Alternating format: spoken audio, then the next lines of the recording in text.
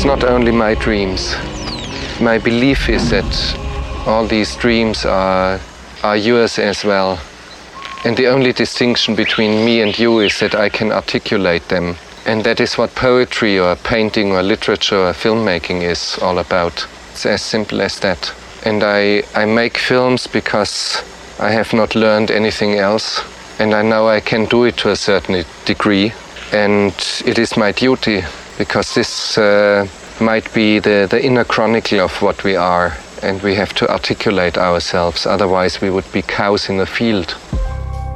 In Murnau's film Max Schreck, he's just like an insect. The vampire doesn't have any emotions, doesn't have any soul. I always wanted a vampire different, who is deeply agonized by not being capable to participate in human things like death or daylight or love or all sorts of human emotions and human activities. So it's Kinski is a vampire who is deeply agonized by not being able to love a woman. And that was always clear. Of course, Kinski was, as usual, the ultimate pestilence. Very hard to handle him, but that was always the same. We knew that, but everybody had forgotten how bad he was. And so normally all the other actors would turn against me. How can you do that to us, to have such a madman on the set? And my own crew would turn against me. How can you do that to us again? So my argument was always wait until we finish the film. The only thing that counts is what you see on the screen. I believe the common denominator of the universe is not harmony, but chaos, hostility, and murder.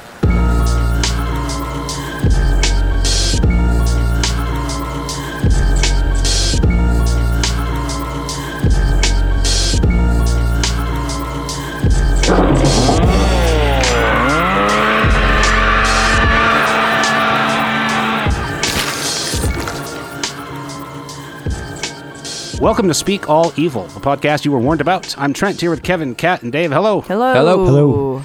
This week, remakes, the sequel.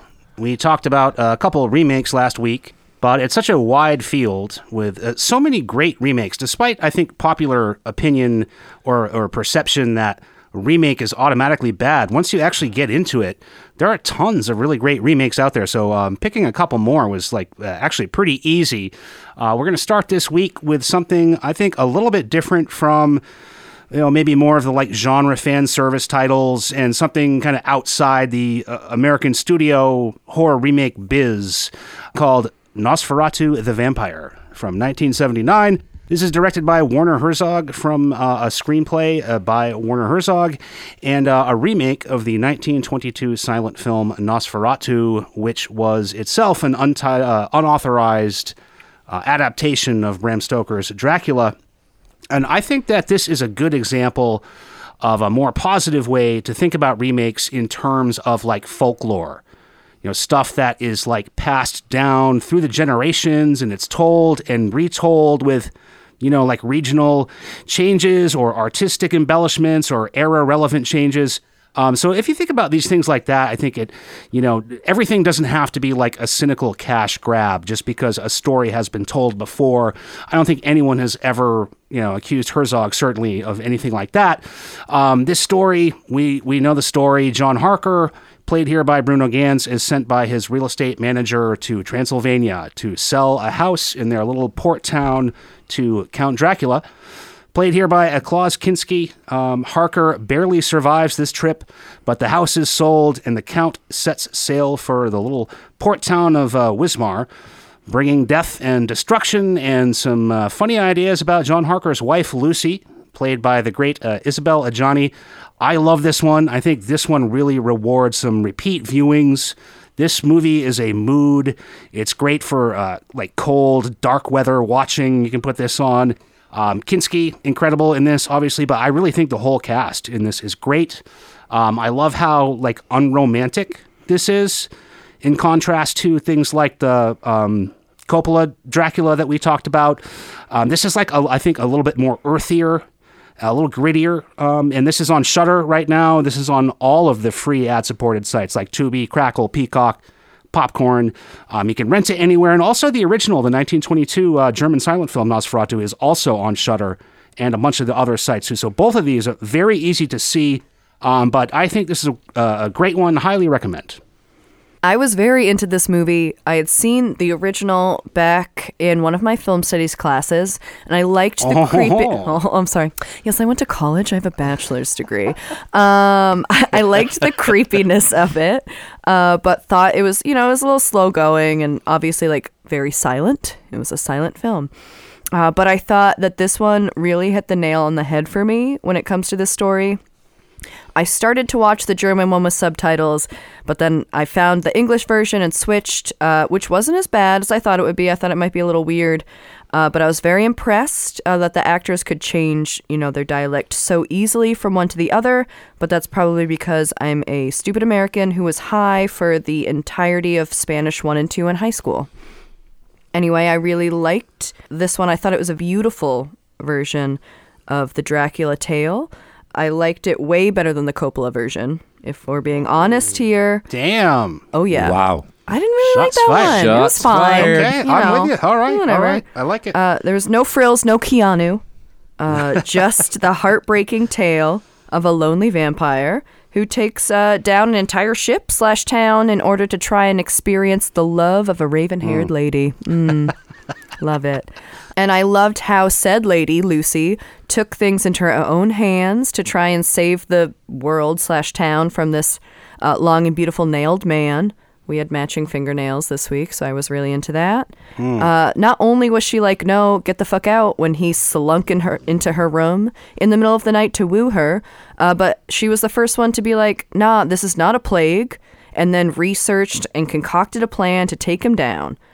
She used the knowledge of him creepily wanting to basically be a part of her and Jonathan's relationship to... Cuckold. Oh, he's a fucking cuck. We're like Count Cuckula, if you ask me. There it is. Put that on a t-shirt. Why do we have to go there? I was wondering. Why do we have to do that? Because we have to. Dracula is so casting couch. Bang Bros, am I right? Anyway, she used that to her advantage and tricked him into staying up a little bit too late, a little bit past his bedtime. While I think his death by sunlight was a bit anticlimactic, just him like laying on the ground. I think in turn the new, Count riding off out of town was a beautiful ending.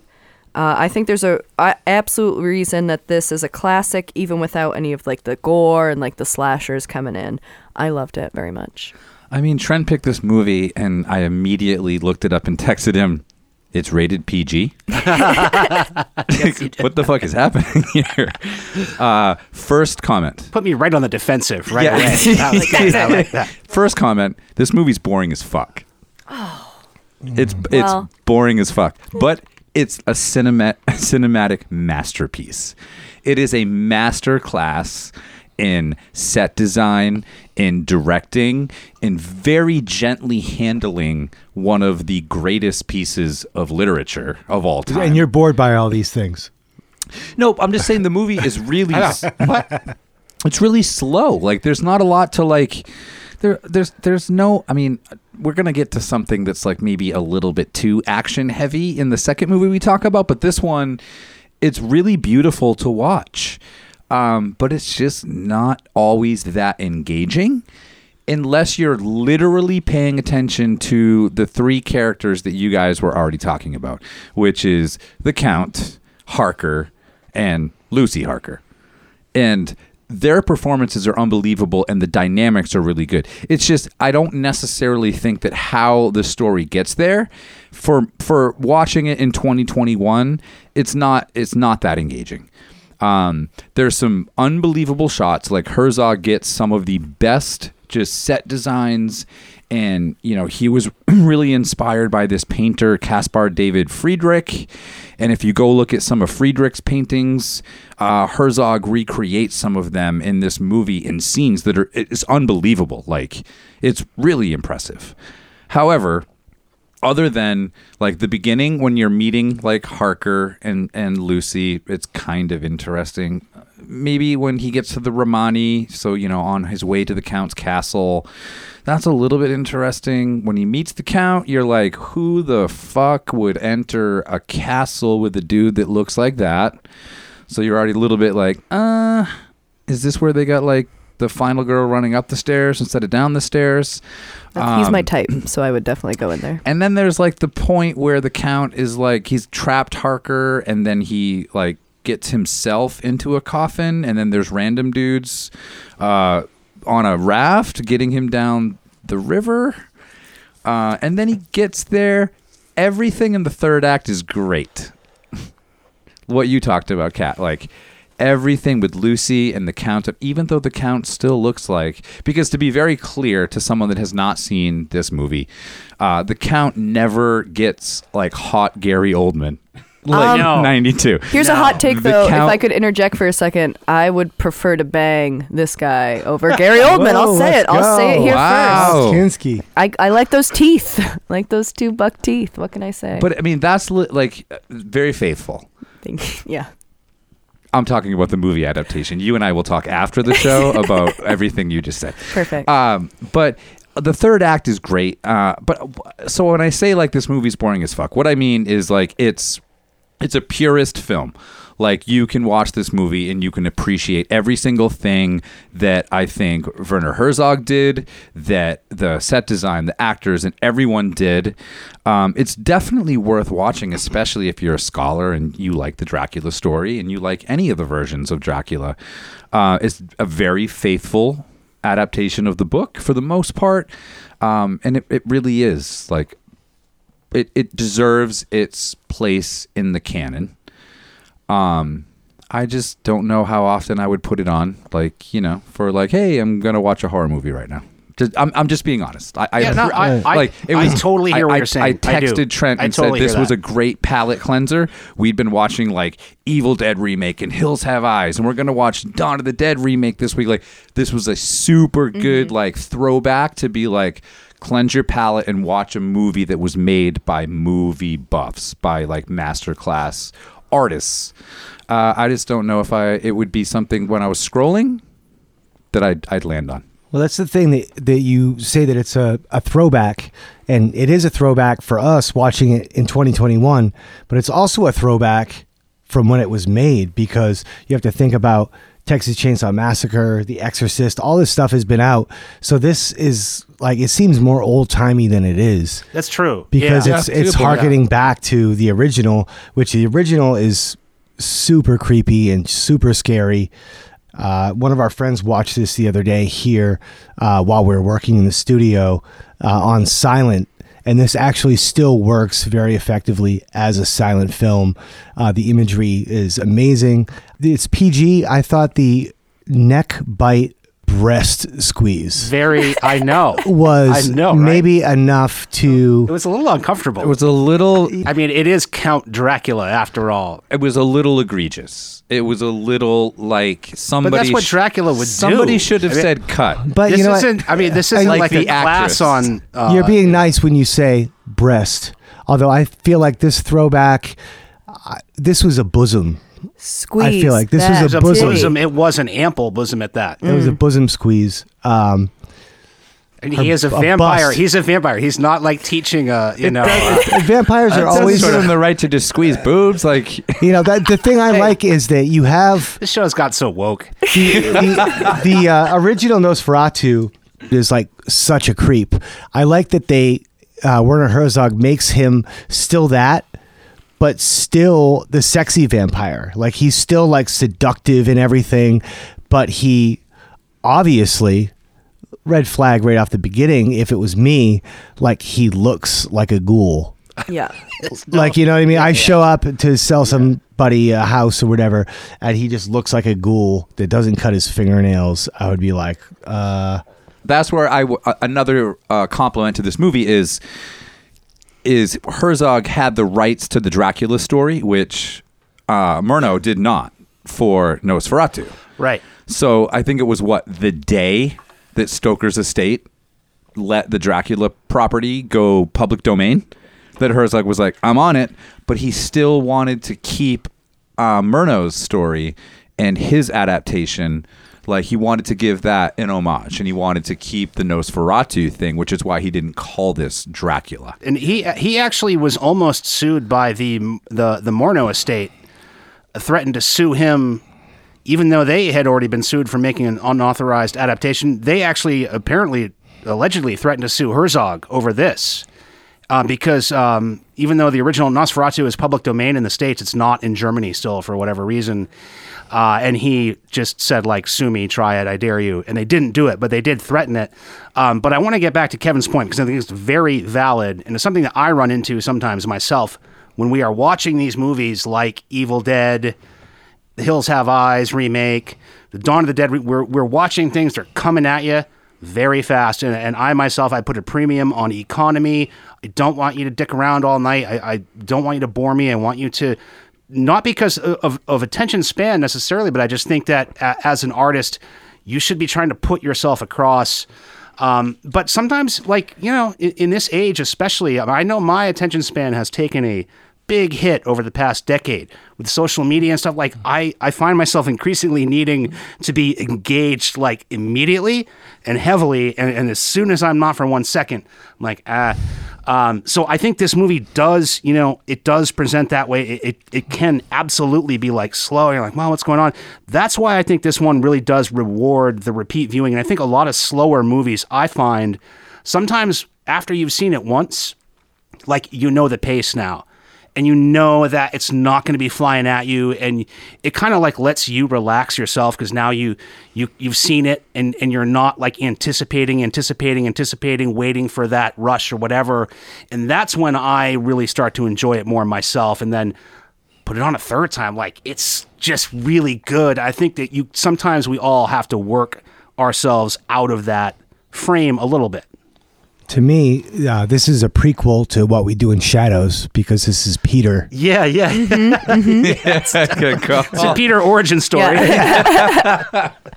Yes. Yeah, I definitely watched this a couple times. I don't always watch the movies twice a week, because, you know, I work all the time, and sometimes you do have other things to do. Sometimes I want to watch, like, Great British Bake Off, but I watched. That's a lot like this. Yeah, it's very similar.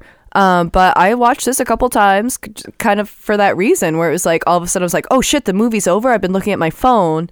I'm going to restart it and, you know, give it a second watch. Even if you pay as much attention as you think you can, you still see things later and you're like, oh, how did I miss that very important exchange? Mm-hmm. Like, what was I thinking about while that happened? I watched this and I was like, probably like bouncing between like work things and on my phone, and like, I know this story. I know this movie. I already watched Bram Stoker's Dracula. This is just that with less famous American actors. Hot people, less Keanu. Yeah. No, I mean, equally hot people, maybe other than Kinski.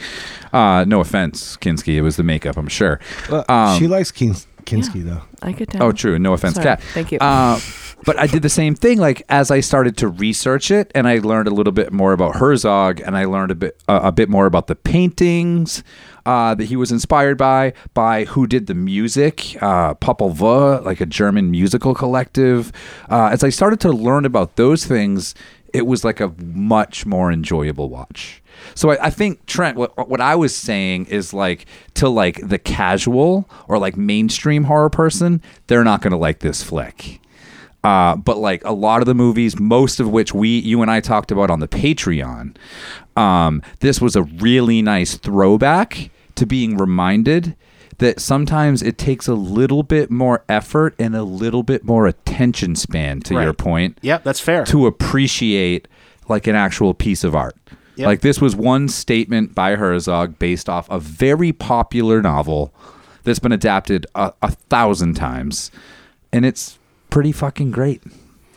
One thing that I thought this movie and the first Nosferatu highlighted that I didn't think about as much in terms of the lore that we all know so well, and that does get, especially if you've recently watched the first one. I forgot how closely this follows the original Nosferatu until the very end. But you think about Dracula, okay, the bloodsucker, the undying, he shapeshifts, he has all these powers, he's quite seductive, all this. But this really focuses more on like the mind control.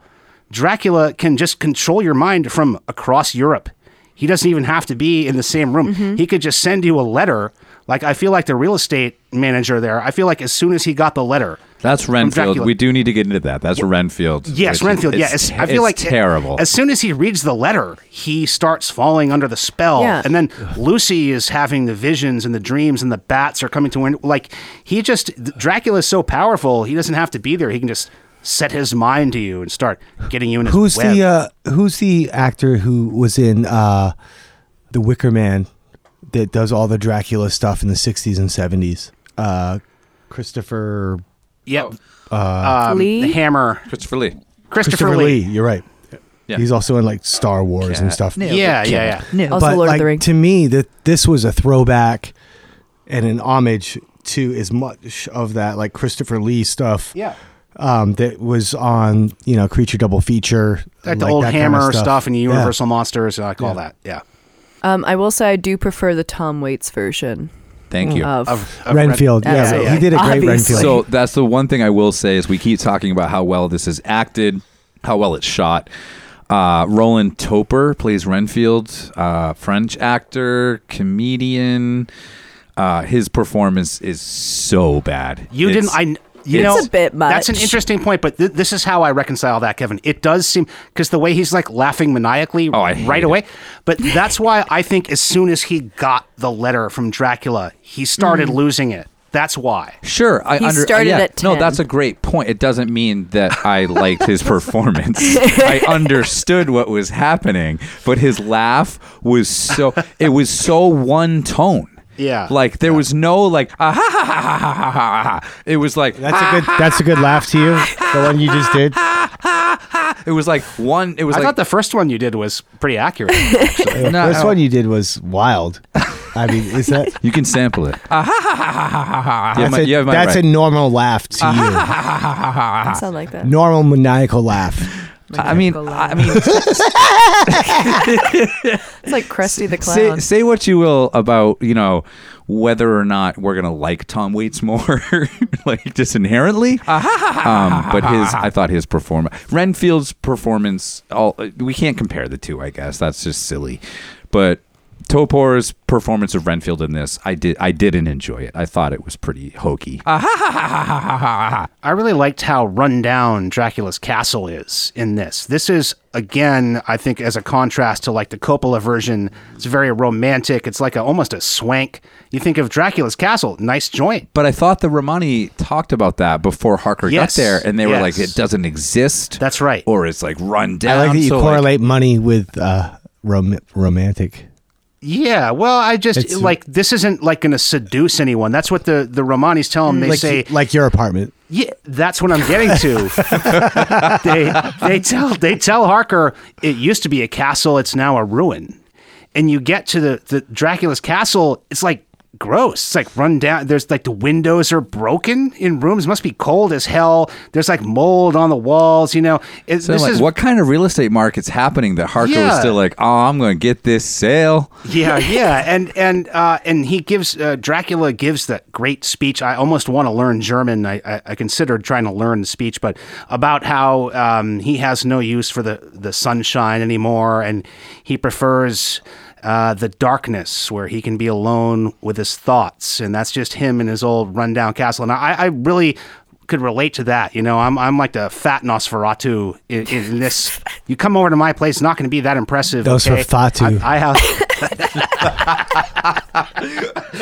I thought it was a much more humanized version. This guy is not like he's not some kind of Casanova. He has his mind power. That's the thing he has going for him. He's not going to like win you over with his housekeeping. That's like my whole vibe. That's what I'm going for. Yeah, I spent the afternoon at your house. Like it was a mess. Yeah, you did not win me over with your housekeeping. You still won me over. It was fine. But that's the thing. Like, what took him so long to use that mind power? Well, he didn't. It started right away. He got Renfeld and he got Lucy. But he's right been away. alive for thousands of years or whatever. So that is a good was question. Why now? You know what? I had the same question today. I was thinking, like, why didn't Dracula just do this a long time ago? Why did it take him so long to decide? Well, I think he's getting on in years at this point, and he wants to be closer to some of the like services 3,000 or something. Yeah, it's a long walk to where he's long-term care. Yeah, he's looking around. I think wants to be in a better proximity to some of the needs that he might have in his even older than beginning of time age. I think it's more the point. Like the Romani have caught on, and they've told everybody in the area, can't get any more victims. Yeah, don't go near this fucking place. Yeah. And he's like, I got to find me a raft and a bunch of fucking coffins full of dirt, and I got to get myself to the city. That's I his feel like- ancestral dirt. Sorry. No. I was just going to say, if it's true that, you get older and you get wiser, then vampires would be super smart and they would be able to navigate through all these things very easily. Well, that actually brings me to one of the most striking elements of this movie, and the same exact thing happens in the first original Nosferatu, and I think probably one of the most tragic elements of all of this is you see the Count, he has to load his own gear. It's like he's got a giant, like the lowest version of a lead singer you've ever seen. Like, yeah, oh my God. This is fucking Count Dracula we're talking about. He's carrying a coffin under his arm, trying to lug it through the streets He had to at put night. his own coffin top on. Well, he doesn't have like a Igor. He doesn't have. No, it's like staff showing up or at a anything. gig and the sound guy's like, "Yeah, did you bring your mic? Yeah. What? Where am I?" His only roadie is in jail. He can't do like. I just felt like this is a really DIY version of Dracula. It's an interesting take. It was a punk rock version. It's a nice job, Herzog. Yeah. Did you guys notice Bruno Ganz? You mentioned him, Trent. He plays Jonathan Harker. Javier Bardem. Legendary Swiss actor. Do you know what movie that he was in that we've already talked about? No. The House That Jack Built. He was Verge. He was the guy leading Jack through. Wow. Hell. Can we not talk about that movie again? kidding. I'd love to not ever talk about that movie ever that's again. totally understandable. Awesome. But I thought love that that was, a nice little. I feel like little Werner fun fact. Herzog and Lars von Trier are kind of Yes. Very kindred similar. souls. Yeah, I bet if you looked up Von Trier, he probably they're- would have They're Herzog like- as. And you wonder if they actually know everything or if they're just like super artsy fartsy and Listening to interviews with Herzog, he sounds a lot like Lars von Trier. You could almost interchange them. Yeah. Or maybe Von Trier's just watched a lot of He Herzog sounds more interviews. like Herzog, I guess, would be. Yeah.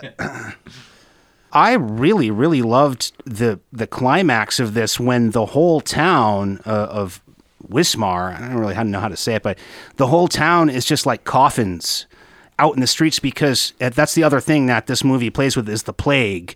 That was a big part of the original. This is like Lord of the Rats, which is my favorite term for Dracula of all. So he's bringing this whole pestilence to the town too, and all the rats on the ship, which you can read about some of the animal treatment on this. You probably don't want to, but all of the rats kind of take over the city as a form of Nosferatu, and so there's just like this endless procession of brand new coffins being built in the city, and they're all in the streets. And at the very end, there's this like whole weird like oh my god, Just Speaking of fucking weird, shit my I pants. think we just got a weird. vampire in the room. the door just opened by itself. An invisible figure opened the door. Well, that reminds me. That wasn't just a actually, quick open though. That thrusted dramatic. open. It was thrust open as though like someone was coming on in to be a part of this situation.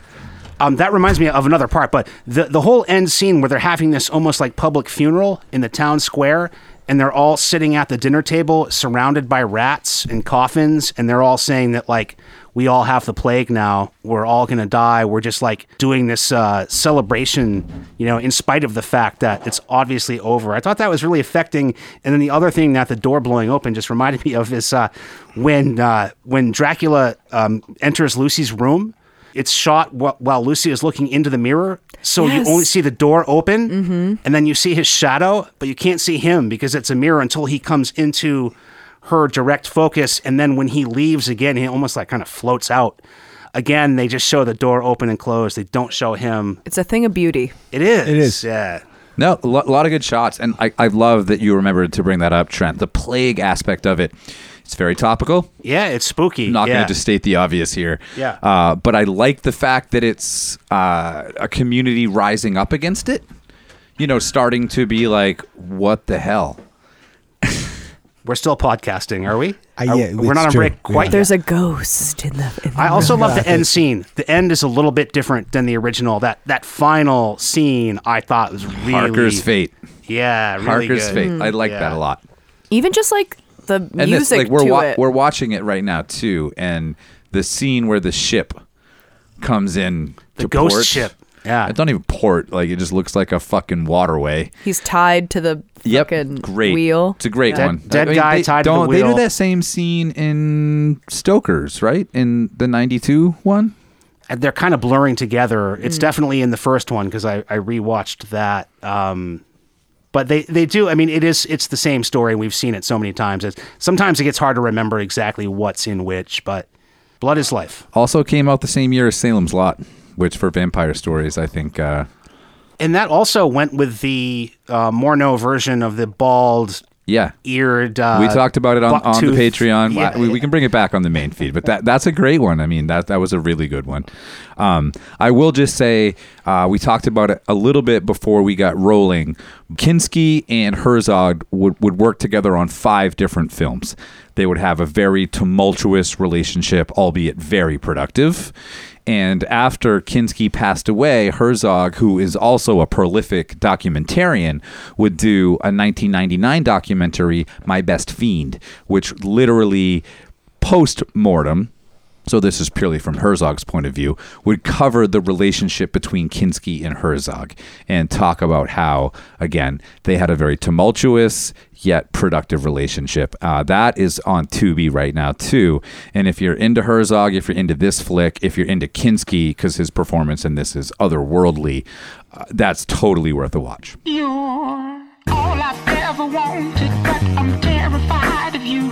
See, my castle may be haunted, but I'm terrified of you.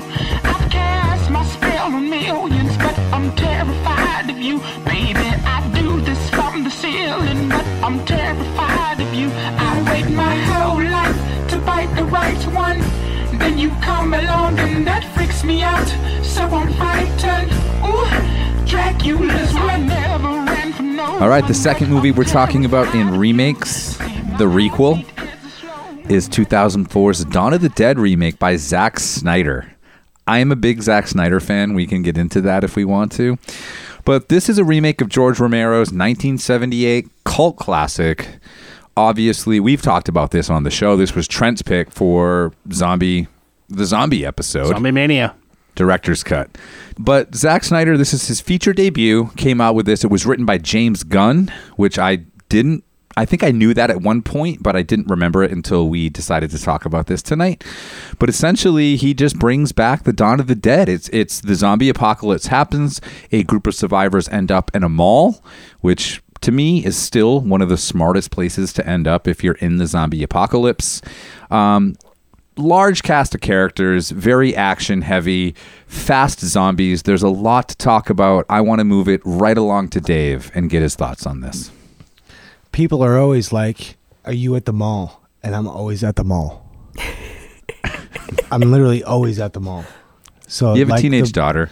Well, yeah, my fiance works at the mall, so like I'm there like almost every day, and I do feel like the mall is a safe place because there's both places to hide. It can be disorienting. There's different things to deal with. I love this remake. I love the opening. Like the first half of the movie is really great. The second half, I was explaining, it's almost like when you hear Godsmack, they ruin like Alice in Chains. Like The Walking Dead for me ruined Dawn of the Dead remake because it was so similar. They were even on the rooftop at one point, like communicating to other people, and I love this movie. I think it's great. I think that actually as Zack Snyder got like a higher budget, his shit got more cheesy. I thought that this was like very tasteful and very well done. The gore is like super, super great, but it in essence, it's still very much an action movie like the original. That's the thing that I had said about the original Dawn of the Dead and Zombie Mania, was that it was just a straight up like action movie from the 80s.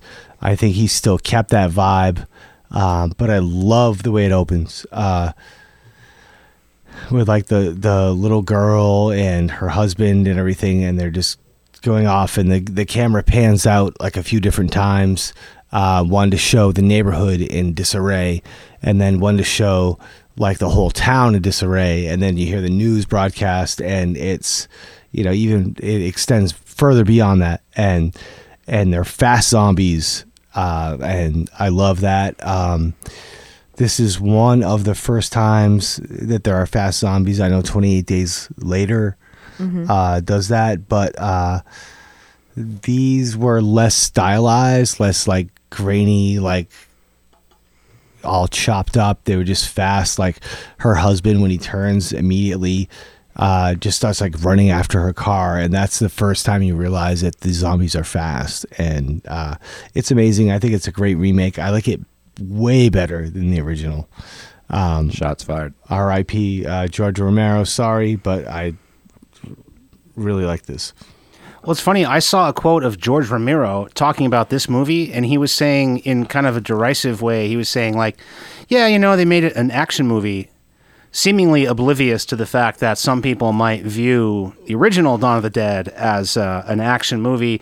That's one of my favorite horror movies. This is, I think, absolutely one of the greatest remakes of all time. Wow. Absolutely love this movie. I revisit it from time to time. I was kind of blown away the first time, and every once in a while I revisit this movie, and I expect, you know, at some point it'll start to seem dated, and it of course has that like early mid-aughts kind of wash to it, but whatever, that does not matter at all. This is amazing. I love this movie from beginning to end. I think it's so good. It's reminds me of The Evil Dead because it just keeps the location, you know, like that movie kept the cabin and the book. This basically just keeps the mall and a zombie outbreak. Other than that, it's a different story. There are many more characters. It's more of an ensemble thing than the first movie. But the opening like 13 minutes of this movie is, I think, never mind remakes, one of the greatest openings ever. Of any horror movie. You have the cold open, which Dave, you were talking about, where you get to know like the first character, the nurse and her family, and see what happens there. And then the title card sequence with the Johnny Cash song, Here Comes the Man Comes In. Oh, yeah. That's so good. And then that rolls right into the intro. So like just the first 15 minutes, you're like, this is amazing. And I felt like, you know, you can say that it sags maybe at the 3/4 mark, but I love the ending too. I mean, it sticks with me from like the first time. Top to bottom, absolutely love this movie. This is a great one, and it's a rental right now. It's on like if you have like Fubo, or it's on some of the Roku channels, but I think otherwise, I think Stars right now. Well worth it. I absolutely agree with Trent on this one for sure. This was one, I want to say, because I'm a youngster comparatively, this was one of the first horror movies that I think I watched a lot of and really loved. I think this is really an awesome remake because it takes that premise of the first one, the bones of it, if you will, and then makes it its own. Obviously, zombie movies are done all the time, so making the exact same one twice would be super boring. So instead, they took the idea of taking solace in a mall and changed it up completely. You've got super fast zombies now, though, comparatively to the first one. You've got a whole group of people instead of just like 3 or 4, and you're not really worried about outside groups of humans like trying to sabotage them, which is interesting. Instead, you're just watching this group of strangers trying to survive and making it work in this mall until they can, you know, try to attempt to escape. Obviously, there's going to be some tension between them as they're trying to navigate their survival, but you never really have people actively trying to sabotage each other, except maybe Steve, but he's a douchebag and nobody likes Steve until the end, maybe when you see his cool boat videos. This one has also had a lot of comic relief, which I think is why I gravitated towards it when I was younger and was super into it. Thanks to James Gunn, which I think paired nicely with all the intense cardio scenes and the general doom and gloom of the whole religious apocalypse thing. You know, that whole intro with the Johnny Cash song. Then even when I just like watched it for the 40th time, you know, for this episode, I still had a moment where I was like, oh, fuck yes. Like, it was just so good. The gore was fine. You know, it was a lot of missing limbs and gunshots and gaping wounds. Nothing to write home about at this point, but it was still great. I will say 2 words, though. Zombie baby. Terrible. I love the zombie baby. Almost irredeemable. Oh, I hate this. It reminded me of Serbian film. Oh, zombie porn. Oh, okay, calm down. Have we Zombie baby porn. Have we dealt with a zombie baby before? Is the question. Zombie I don't think so. Have we? I don't think we have. But here's another question: is this baby a threat? Because this baby doesn't have teeth. How is this zombie baby going to be a threat to people if they can't bite them? Doesn't matter. You just got to shoot it anyway? No But moral do you question want about to- that. Execute Do you want to raise a zombie baby? That's not what I'm saying. I would. I'm just saying, I would. did they have to shoot it right away? Because what is it going to gum you into a zombie? No, you're right, because they go from making this big deal out of the first person they have to eliminate, because when somebody turns, they turn, and that's Yeah. it, and you wouldn't want to live like that, so it's no big deal. But then they make a big scene out of it, but then when it's the baby, she just immediately She's like, "Pew!" just But blows the it baby literally away. is of no danger to you because it has gums. It can't bite you. And what is it going to just wiggle We around? just watched Drag Me to Hell, and I think it proved that the gumming can be very effective. True. Here's where we're getting to the whole point that I think Dawn of the Dead 78 purists have a problem with Zack Snyder's remake, is all of the social commentary is taken out. And it's just replaced by shock factor. So there are a lot of things that I think you could have done with the zombie baby, other than just being like, pew. She had a zombie baby and then pew pew. This takes a lot of it out. Like, it gives you a larger cast because you need more people to kill. It gives you way less character development because you can't care that much about the people. Although he does pull it off in a few instances. But the opening sequence, which we're currently watching, that was done by Kyle Cooper, who is famous for opening sequences. He did the one on Seven that we've talked about. He's also done Mimic, all 3 of Sam Raimi's Spider-Man movies, Identity, American Horror Story, Godzilla vs. Kong, which we talked about. And he also did the end sequence of this film, which is something I think we'll get to when we decide how we feel about how this film turns up. We also need to talk about a very vast cast. So Sarah Polley plays Anna, who's a nurse in the beginning. She's the one that we talked about experiences the little girl, her husband getting, bit, and then immediately turning and gunning for her. Ving Rhames will play. We know Ving Rhames from Pulp Fiction, plays Sergeant Kenneth Rhodes. Jake Weber plays Michael, who we will find, who is like the calm, measured leader, quote unquote leader of the group in the mall. We have Mekhi Phifer, Not the greatest character. I'm not going to say it. Yeah. What? Yeah. Well, What? it's no movie. There's no Mekhi Phifer. What? What? Oh. 8 Mile? Oh, 8 Mile. Oh. All right. Yeah. But Ty Burrell, Modern Family. This is the first time I ever saw him, and when I literally after loving this movie and watching it so many times and seeing Modern Family, I was like, Phil, you're Steve from Dawn of the Dead. Always Steve. Yep. Anyway, there's a million characters we can get into. They're all very thinly developed. We care about some of them more than others, but. I don't have any of those knocks. I guess it is common to say that this movie removes the social commentary from the first one, but I don't really think that's true. I think there's plenty of social commentary within the group. One thing that the first movie does is that it presents a very homogenous group. There's no infighting in that movie, and we talked about that, and that's kind of different from what you see today, the classic thing now is that the survivors always have to fight, and they become more dangerous to each other than the imagined threat. We just saw that in Werewolves Within from this year. The first Dawn of the Dead doesn't do that. They're all like super tight, and it's almost like a movie about bonding and friendship and stuff. This movie introduces all of those internal conflicts. The first thing in this movie, as soon as they get away from the zombies, and I love this about it, as soon as they escape the outer threat, they get into the mall and they start figuring out what's going on. Boom, right away, they're confronted with humans who are just as dangerous to them. They're pointing guns at them. So you have immediately this power struggle within the group. So I don't think that that's a fair criticism. And I think there's plenty more social commentary to be had. The moral questions, we talked about the very quick dispatching of the baby and stuff like that. And also, I think when we say like characters are thinly drawn, I kind of feel like that's a very generic complaint about like any movie that one doesn't like. You can just say like, oh, the characters aren't. No, like I mean, Flyboy. Like, but Flyboy. I love this movie. I'm saying that, and I love this movie. Like, I literally love this movie. Yeah, I'm counterpointing some of the purist takes that you brought up. I think that it's easy to say that characters aren't well drawn when you didn't care for the movie that much, but when you look back, like.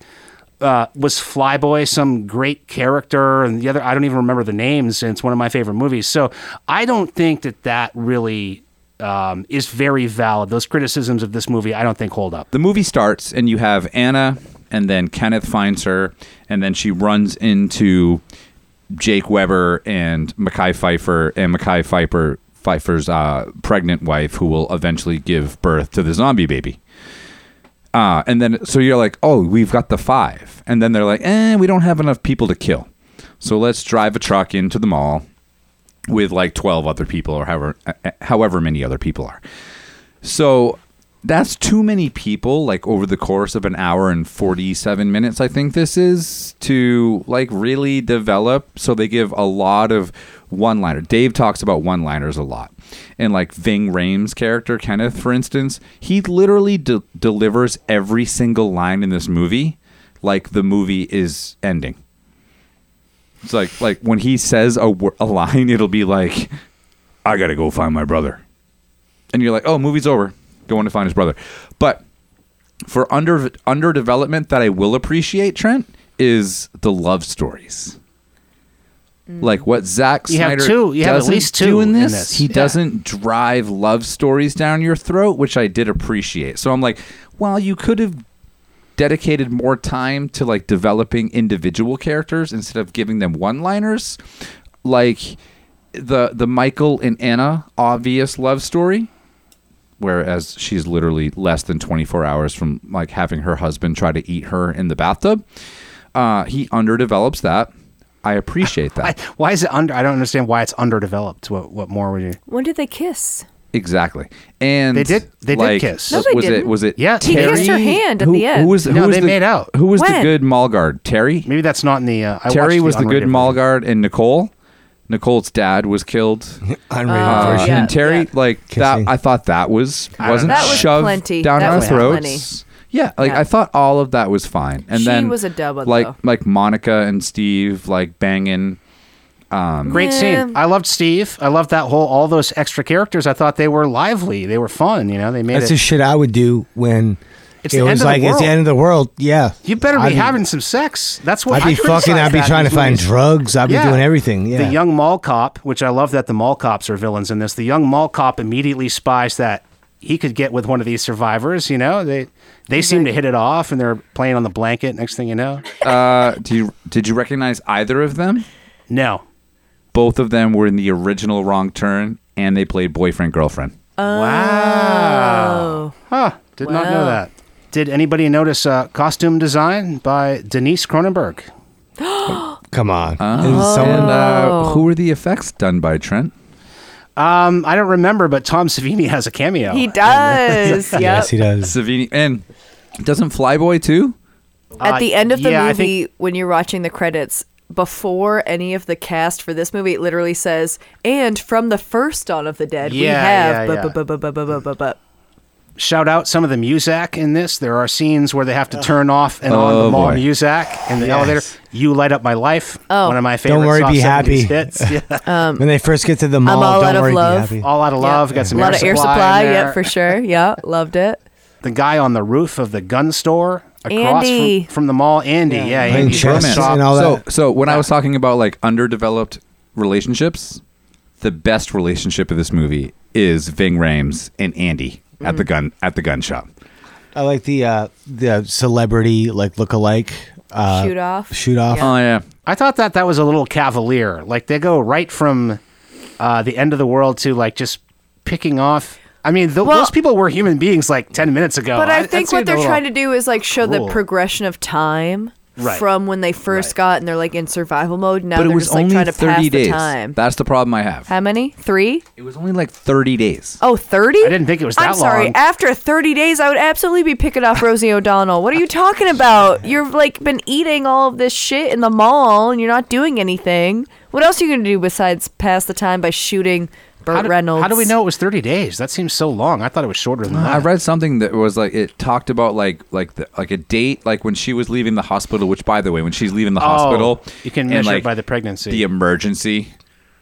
Yes, and you can do it by the pregnancy. Yes, like Right. there was a Okay. way that you could do the timeline that it was like 29 days. I mean, I know we don't like to talk about this era of music, but the Down with the Sickness. It's so good at the end. It's in the middle. Like that's right in the middle. Well- That's the montage in the middle where they're like, we're settling into the mall. Oh, but that's the lounge version. This is And okay. it's the So lounge version. I would like to. The last song. I'd the like end to credits. interject for a second. Go ahead. And I'd like this to be the moment in which we were all introduced to Richard Cheese, the great Richard Cheese.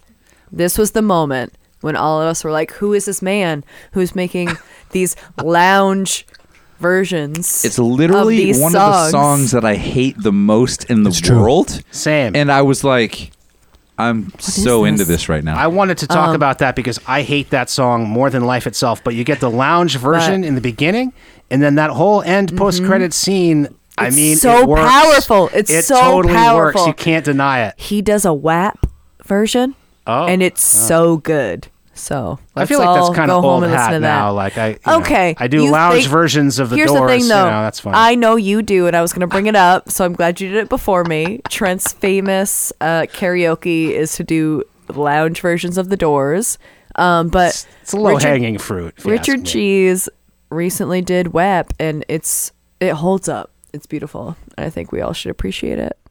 I don't know if anybody remembers Land of the Dead. That was the fourth Romero one after Day of the Dead. This movie kind of like reimagines parts of Land of the Dead when they build the buses, and that's a classic horror / MacGyver type sequence when the survivors all like get together and fortify these two buses that are of course in the basement of the mall or whatever, and they armor them and they outfit them with barbed wire. Of course there's tons of that at the mall, and steel. But let's be honest, plow on like it. if this was happening, like that would be our favorite part of our like can we fortify a vehicle? Like right now where we are, we could go out and find a van and find a bunch of like scrap metal and be like, let's fortify this shit. Yeah, that's a great part of the movie, and that's like a classic sequence in this like genre of horror movie. My favorite character by far was the dog. Chips. Poor thing, had to run him over there. It kind of lost me on that a little bit. Like I don't know, they run the dog over, and then they have to go rescue Her. and she went after the dog. girl, I mean, this yeah. is how you die in these Yeah. movies. That was the point where I would say, Andy is toast. Sorry, love ya.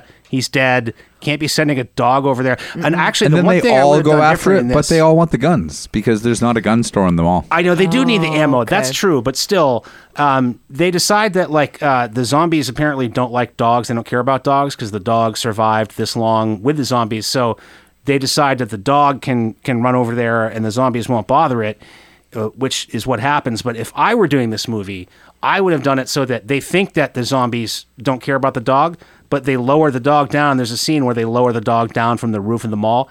I would have had the zombies immediately set up on the dog, rip it to pieces, and you're like, oh man, I guess we were wrong about the dog thing. And that would have been a really sad They scene. do like dogs. But then would Kenneth have had to gone over to save Andy? Because like Kenneth I was wouldn't have cared very about Andy. that was Andy- a strong bromance. See you on the other side. But that's where the movie goes off the rails. I really loved the classic false lull sequence in this. This type of siege movie, there's often like a false lull where you have a romantic dinner.